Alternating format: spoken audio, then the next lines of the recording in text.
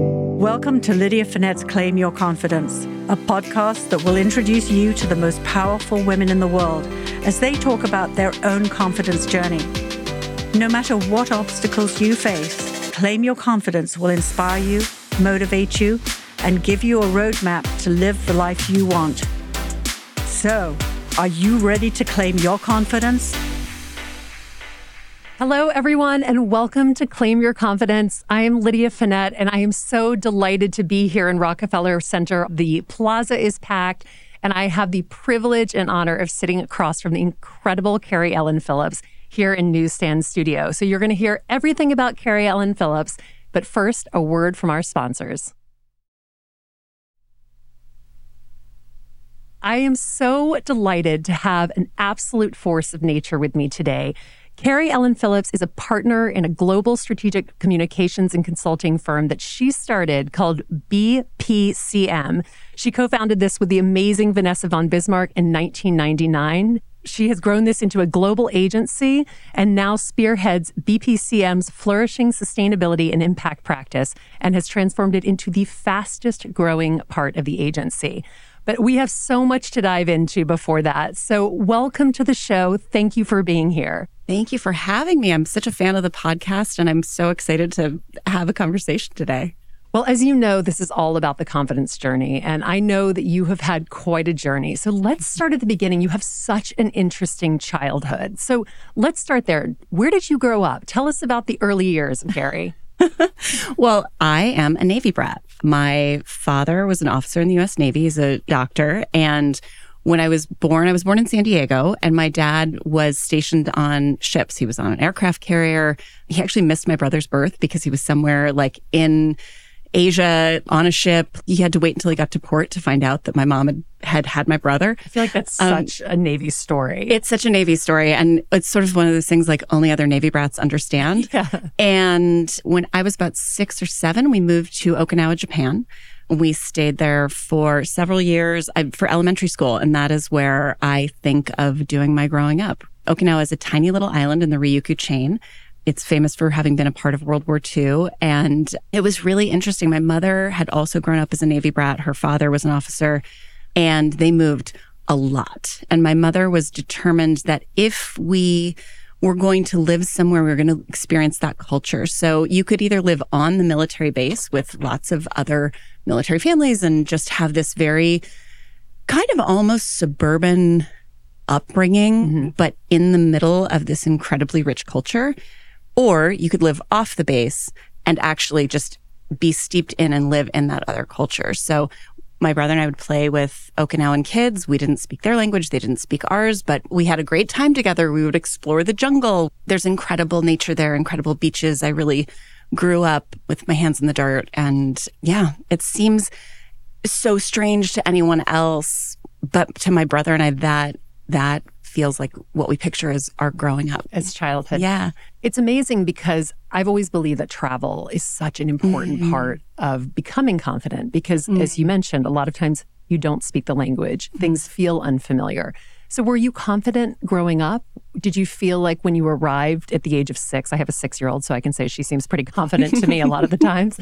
But did you feel when you arrived there like you were unsure of who you were? Or did you at that time arrive and just know that this was going to be a place you would love? And how long were you there? Oh, that is such an interesting question. 3 or 4 years.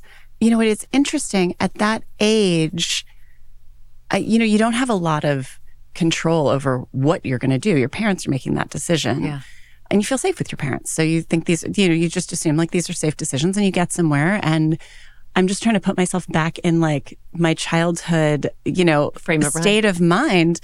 But I think I was pretty confident. But I think what you develop is intuition, right? So you can't read the writing. You can't speak the language, but you can understand. It's amazing, actually. It sort of like takes away a sense or gives you a second sense where you're intuiting the other person. You're intuiting the situation. And I think that's actually something that I'm pretty good at and that has developed my confidence. Oh my God, Lydia, look what you just did. Like I just found out about something about myself. Here you are. Yeah, here I am. Claim your confidence. Yeah. So no, I think that actually was probably the first place where I learned to trust that intuition of situational intuition, I would say. And you mentioned, and we talked about this earlier, we both come from 4 kids. You have 4 kids as well. I have 4 kids, and it's just my brother and I are just 2, but I have 4 kids. I love it. I'm so jealous of the 4-kid number always.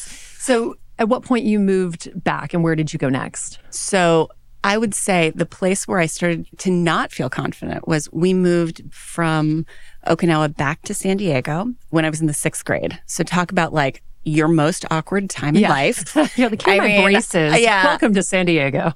My feet were as big as they are now, and I was as tall as I am now in the 6th grade. I'm a pretty tall lady, and I was an awkward dresser.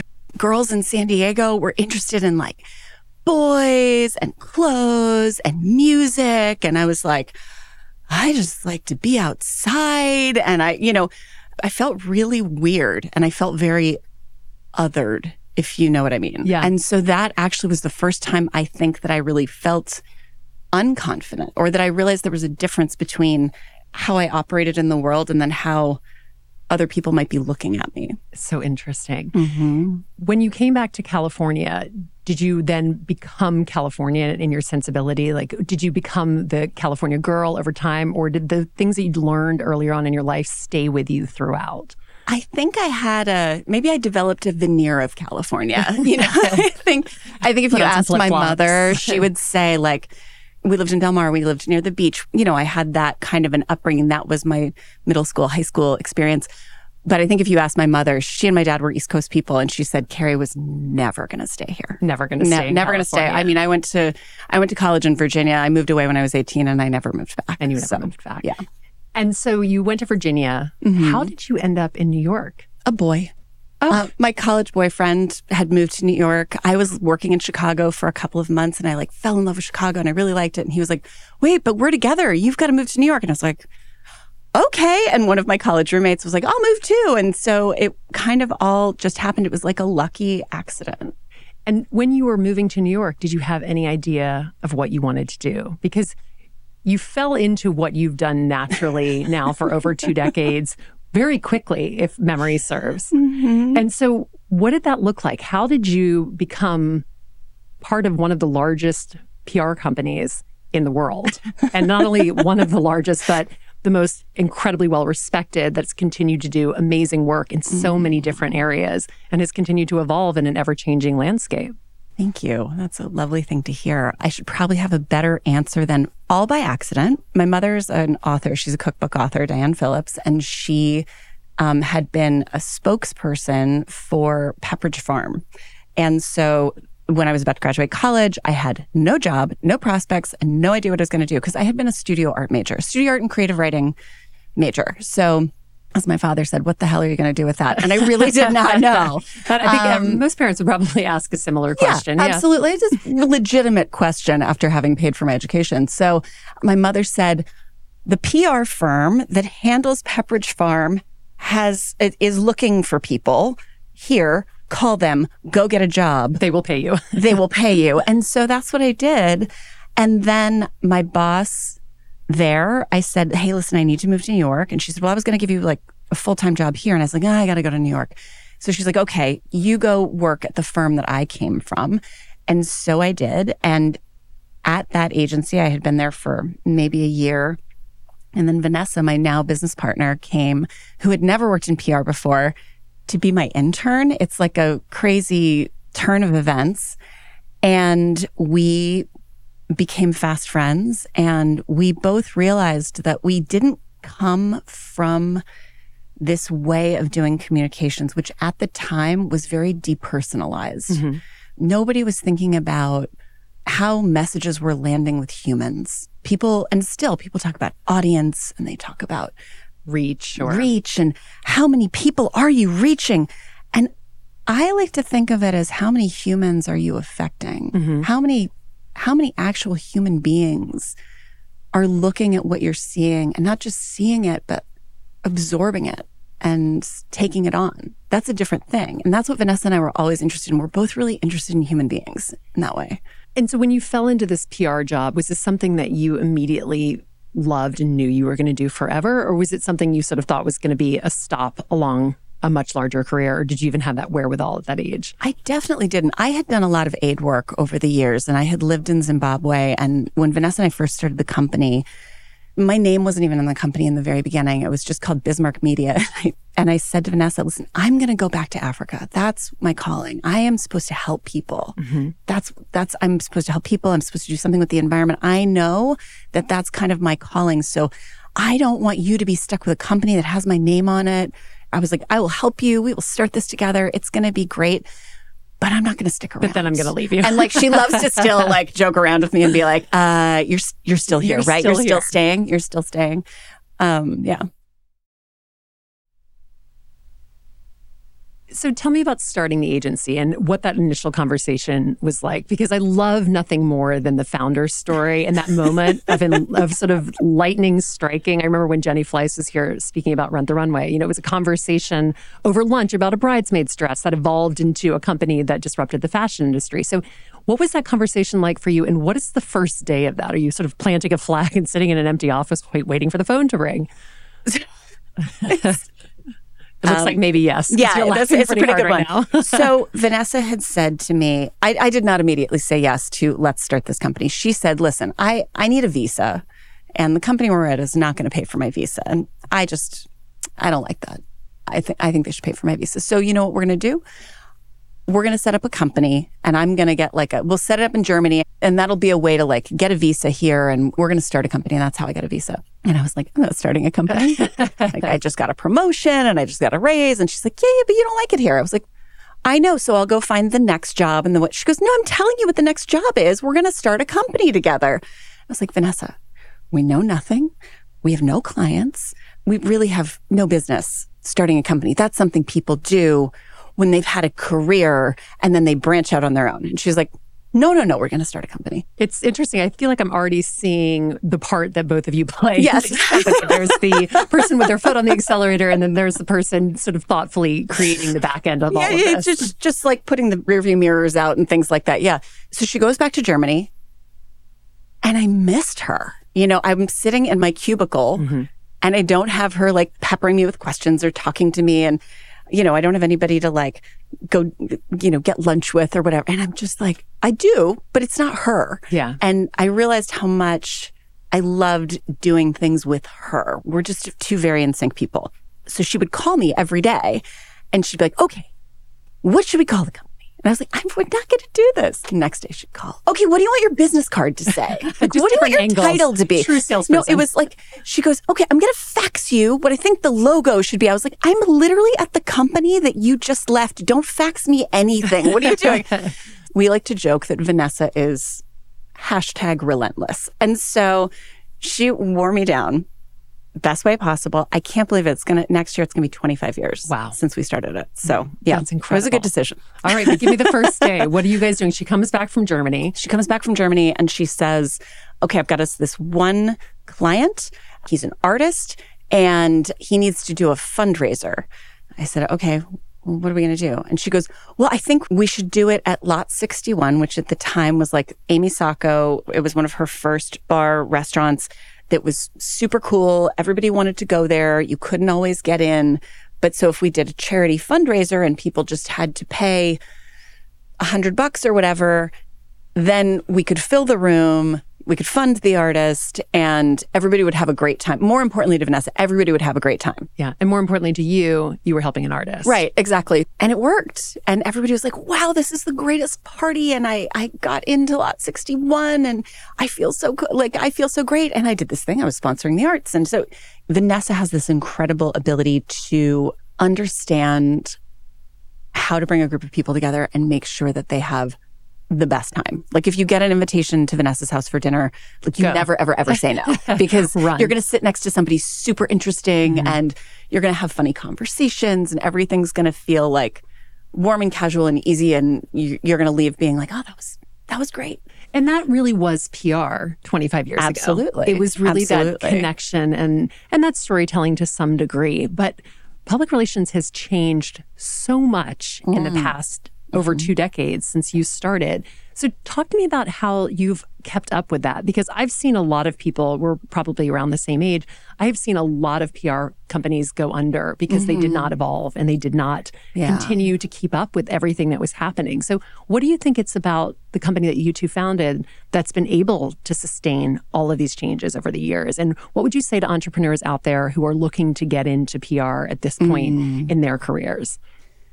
That's such a good question. So I think part of our secret sauce, which isn't a secret, so I'll tell you, is the blend of exactly what I just described, which is this: you have to always keep humans at the center of the story. You have to remember that you're connecting humans either to each other or to an idea or to a concept or to a product or to a place or to an experience, right? You have to remember that.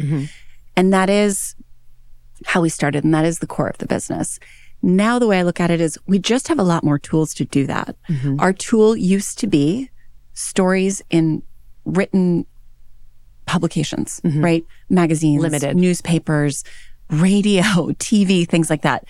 Those things exist still in the tiniest way, and not always the most effective.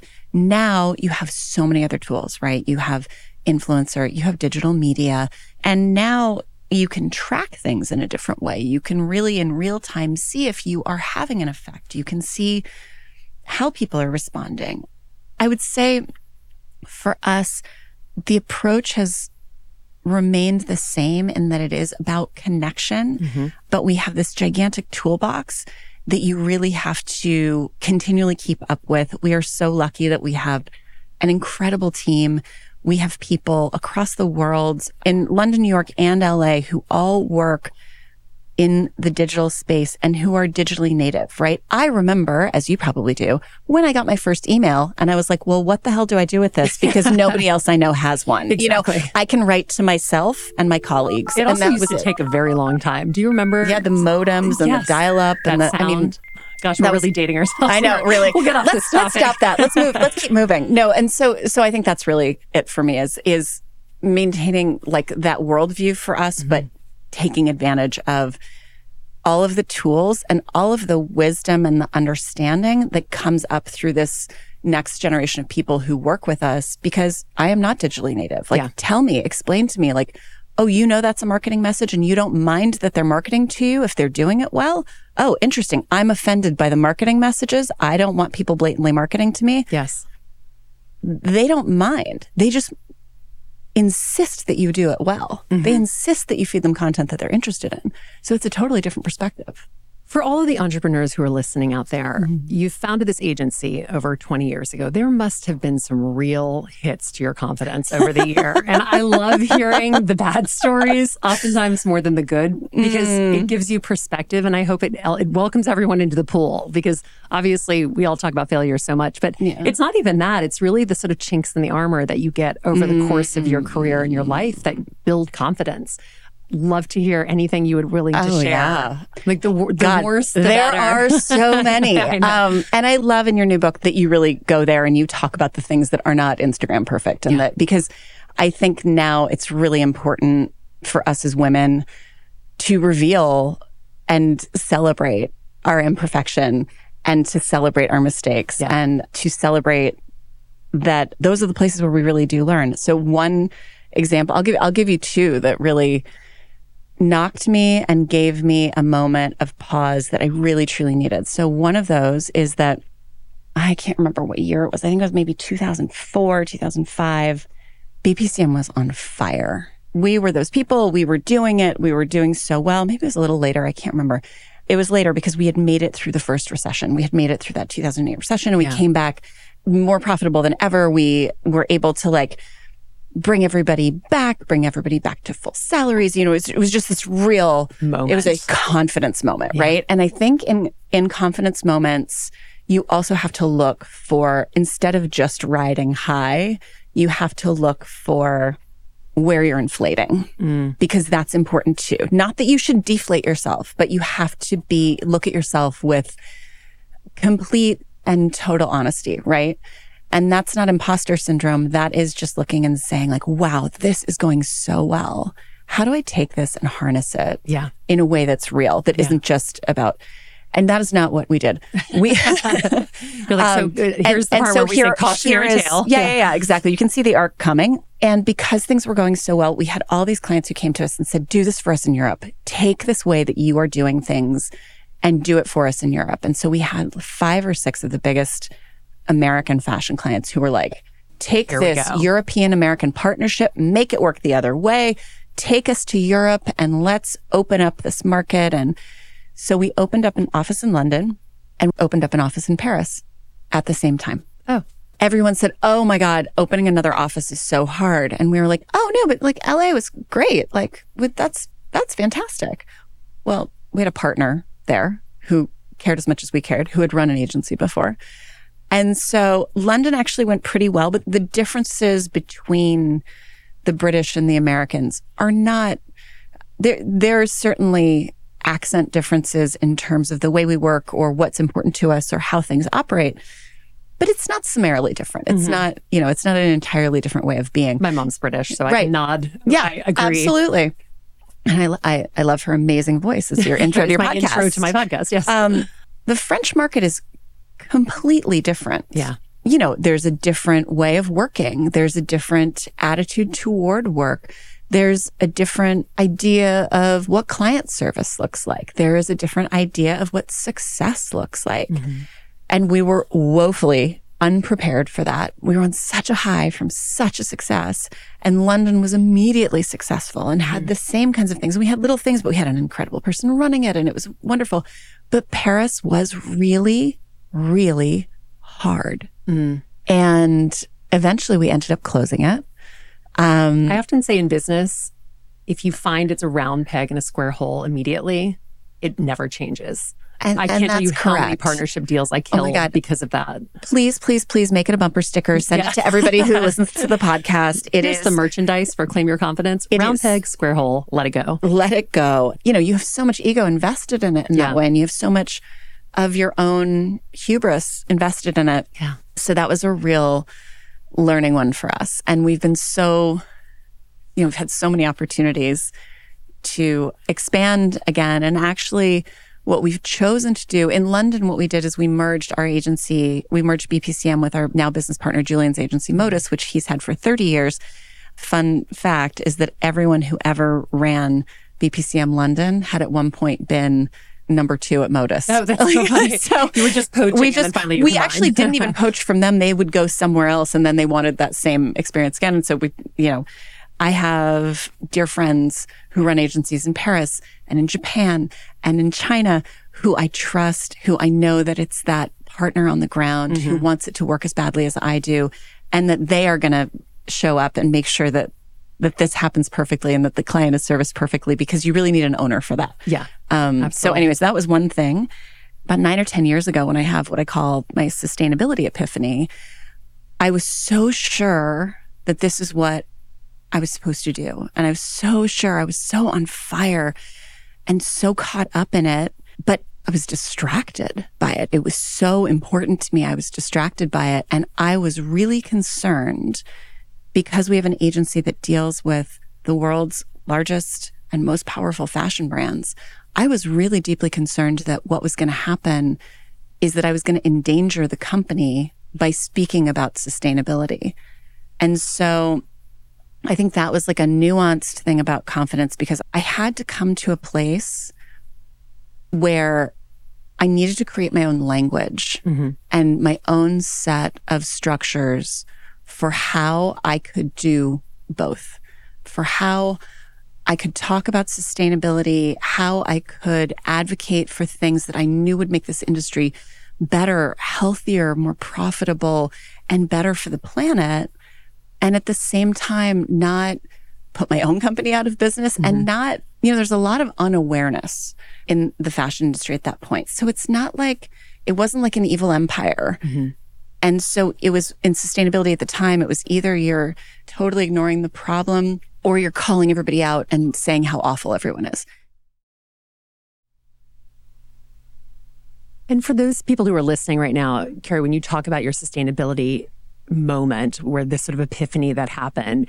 And I listened to a number of podcasts that you were on, and I've also done obviously a lot of research about your career. But this happened, as you said, you're working with the top fashion agencies in the world. And yet at the same time, you're coming to this understanding of how much damage these same industries that people love and these brands that have heritage and legacy are doing to the environment.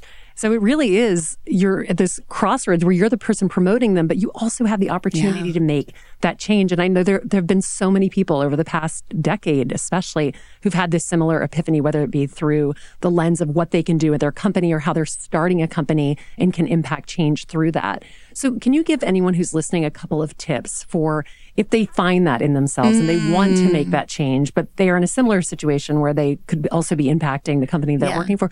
What can they do? Like, how did you, as somebody who is so well-versed in PR, how did you message that to people? What did you do? Well, the first thing is that I had to set up my own structure or way of thinking about this. You know, I can be very impatient. I can be very impulsive. Like a lot of other talented entrepreneurs, I have a good healthy dose of ADHD. You know, I want things to happen immediately and now. And I had to kind of sit back and think about how I could do this and have all the things line up the way I needed them to. So what we developed was this philosophy that we are a no judgment zone. So because we had been a safe space for the industry for our entire careers, so why would I throw that away? Because if I can use that access and I can use that trust to help steer people in the right direction, that might be the most powerful thing I can do. Yeah, absolutely. So when big companies would come to us, my requirement is that I am going to be a no judgment zone, but you have to come with what I call corporate humility. So to say, like, I don't know if we're getting this right. I want to understand the full problem and I'm open to the solutions and I will commit to the solutions. Help me chunk this out into ways that it's not trying to like swallow the whole ocean at once. Do you find that people can actually do that? I mean, that's really interesting to think about corporate humility because it is hard to be humble about things, especially when you've been the leader of the pack or at the top of the heap. Yeah. You know, again, organizations are basically groups of humans, right? Yeah. So it's really about finding the right humans inside an organization. And a lot of the times my work personally is not as much about like teaching them sustainability lessons. It's about teaching them how to talk to their CEO. It's about teaching them how to navigate those corporate waters with confidence and to get their messages heard. So actually it is taking what I've been doing for many decades and just applying that human lens almost in an even more pointed way. I found in the earlier part of my sustainability career, sustainability officers loved talking to me because I spoke average human, but I also spoke sciencey, white papery, technical information sustainability person, right? And they couldn't believe that like somebody who dressed like I did and owned a hairbrush would like could have these conversations with them. And I found that the most useful I could be to them, I was learning so much from them from a technical perspective. I found that my reciprocity in that relationship was to help them carry their messages in a way that they were going to be received. And I love this story of how this all happened for you in such an organic, but also motherly way, if you will, because, and correct me if I'm wrong, you had 2 children and then you were pregnant with twins and you went into bed rest. And that's where you really started to do this deep dive. Yeah. So my dear friend, Cara Smith, who's now at Accenture, she had been invited by Muhammad Yunus to start the campus of GCU in New York, which was going to all be around sustainability and fashion. She was the first person who said sustainability to me. I had 1 daughter, actually, and then I had twins, which didn't seem like a big deal to me. I was New Yorkering it. I was, just trudging to the city, that like, stroller, no problem. baby Yeah, it's going to be fine. Yes. This is just logistics, and I'm great at those. And Cara and I were deep in it. We were trying to figure out who was doing what and how we could help and what were the real problems and who was working on the problems. Cara's amazing because she's always like, let's not all work on the same thing. Let's get the people who are doing a really good job take them as experts, use what they're doing, and then let's work on the things that nobody's working on. Such a good leader. Oh, such a good leader. So we were, doing all of that. And all of a sudden, there was a heat wave. And I went into early labor, like full on at the hospital. Oh my gosh, how scary. Many, many weeks early. That's a totally different podcast. But I would, it was this thing where we're just like, oh God. And they said, bed rest immediately. And I said, well, what does that mean? And they're like a real New Yorker, you're like, but when you say bed rest, that's like 10 minutes before. Yeah, no. That means I can go to the office, but I keep my office door closed. Don't wear my heels. Exactly. And they were like, no. In bed. Right now, we're going to call it modified bed rest, which means you can be on your couch for most of the day, but you can't work. And I was like, oh, what's the difference between modified bed rest and bed rest? And they said a bedpan. So I was like, okay, I'm going to take this modified bed rest seriously, but I don't have a brain that can do that. And so I was obsessed with this sustainability idea. Mm-hmm. And interestingly, in fashion is such an interesting macrocosm because it's not just one thing, right? It's agriculture because cotton, wool, all these fibers come from either agriculture or any synthetic fiber comes from petroleum. So then you're looking at the oil industry. Mm-hmm. Then there's the transportation and shipping. There's the supply chain. There's how things get moved from one place to another. There's dyeing. There's finishing. There's the issues of labor. It was on. Yeah. It's this incredible tangle. And I just went deeper and deeper. And I taught myself how to read white papers. I almost felt like I was learning to become a lawyer or giving myself my own MBA. I would be so fascinated. And every time there were those little citations at the bottom, I would look up that person and maybe they'd have a webinar or maybe they would and webinars weren't really a thing in 2014. There was no Zoom, there was pre-pandemic. Watching things on video. So, you'd get a grainy video of somebody speaking at an academic conference that was on someone's weird YouTube channel or, I was calling college switchboards and asking if I could speak to people. And that, funny story is that Eben Goodstein, who's the dean at Bard, where I'm an advisor to their sustainability MBA, had written this book in the 90s and it's brilliant. And he was cited in something. And I was like, oh my God, I found him. He's the head of the Center for Environmental Policy at Bard. I'm going to give him a call. And I just called the switchboard and he was one of the only people who called me back and was sort of like head scratching, like, who is this one? He's like, no one has ever read this book except for you. He was like, I'm just so curious. Like, how did you find me? And I was like, a citation in someone's white paper. That's amazing. Okay. But so you do all of this and then you go back, you have the twins. Obviously, that's a whole nother story too. But you bring this idea back and to Vanessa and the whole team's credit, you guys found a way to move forward with this. And this is really what you're doing now. Yeah. And this is the beauty of having partners that you trust. Yeah. Is that I went to them and I said, you guys, I now understand that this is what I'm supposed to do. I know nothing as much as I know this. Mm-hmm. And I think we can do it. And I had a coach at the time named Eric Horowitz, who's fantastic. And he said to me, like, you keep talking about sustainability. He's like, I don't understand. Can you not make money with this? I was like, oh, no, I think there's a ton of money to be made. And I think there's a business to be made. And I think he goes, okay, so either do it or you have to shut up. Yeah. You got to do one of the two. Because it's all you talk about and you're not doing it. We talked about this before the podcast too, about passion. Yeah. About finding your passion. Yeah. And we were speaking about how you mentor a lot of young women. Yes. And they often come to you and they are telling you all the things that they have. And you say back to them, the issue is not what you're doing. It's that you're not passionate about what you're doing. Absolutely. And, I think we've invested so much in our careers, in our skill set, right? And we think our skill set is only applicable to what we are doing in that moment. Yeah. My two big pieces of advice are like, you don't have to throw everything away. I mean, I mentor MBA students all the time. And there's one who actually graduated from Columbia and she's working with us now. And she had come to me to say, like, I don't know what to do. I was in marketing for consumer goods and fashion and I loved it. And I'm really super passionate about it, but I just got my sustainability MBA and now I know how to read LCAs and white papers and I know how to talk about carbon capture and I know how to talk about these things. So I feel like I need to go get a job doing that. And I was like, no. The sustainability world needs all of your skills from over here. Yes. Take all of these skills from over here, but just turn the lens. Yeah. And so that's always my thing is just turn the lens toward what you're passionate about. And that's not going to happen overnight. It's not going to be like you have a job, at a book publisher doing something, but what you'd really like to be doing is doing that for Formula One.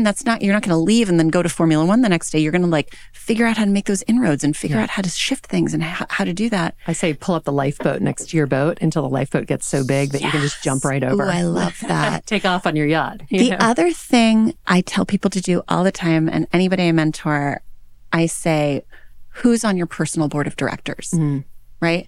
I'll be on it. I'm nominating myself. But who makes up the rest of the personal board of directors? Such an important thing. Yeah. Such an important thing. I talked about this with my friend Mary Giuliani, who was we did a live call-in show, which was a lot of fun. And one thing that we talked about so much was the power of female friendships and surrounding yourself with people who are also not only supportive, but are doing great things in their own world, because they are always looking at you, rooting for you, because they're already living their fulfilled, passionate life.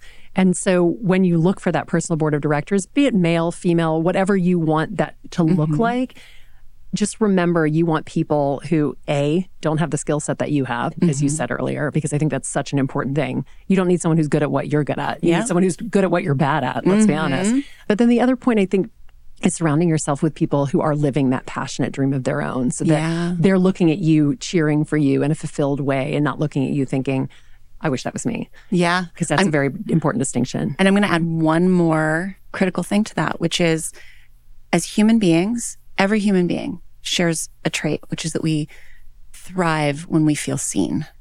We light up when we feel seen. So I think, and whether you're male or female, but find people who see you, who, when you tell them an idea, you tell them something, even if they have comment for you or criticism for you or whatever they see you. They are passionate about you. They want to tell other people about you. They see your brilliance even when you're not seeing it. Yeah. Because when you're at a stage like this that we're talking about, which is you are in a place and you want to get to another place, you are not happy in this hermit crab shell that is too small for you, and you need to be like a little naked hermit crab walking toward that giant shell or that bigger lifeboat. You need somebody who's like, no, that's amazing. Definitely let go of that little tiny shell. Doesn't fit. I see you. Yeah. I see you. Oh my God. You know what's brilliant about you? And when you are feeling that, that is part of building that confidence. Absolutely. And something you can take with you forever. Yeah. All right. My final question for you, mom of 4. Yeah. What are you doing to raise confident children?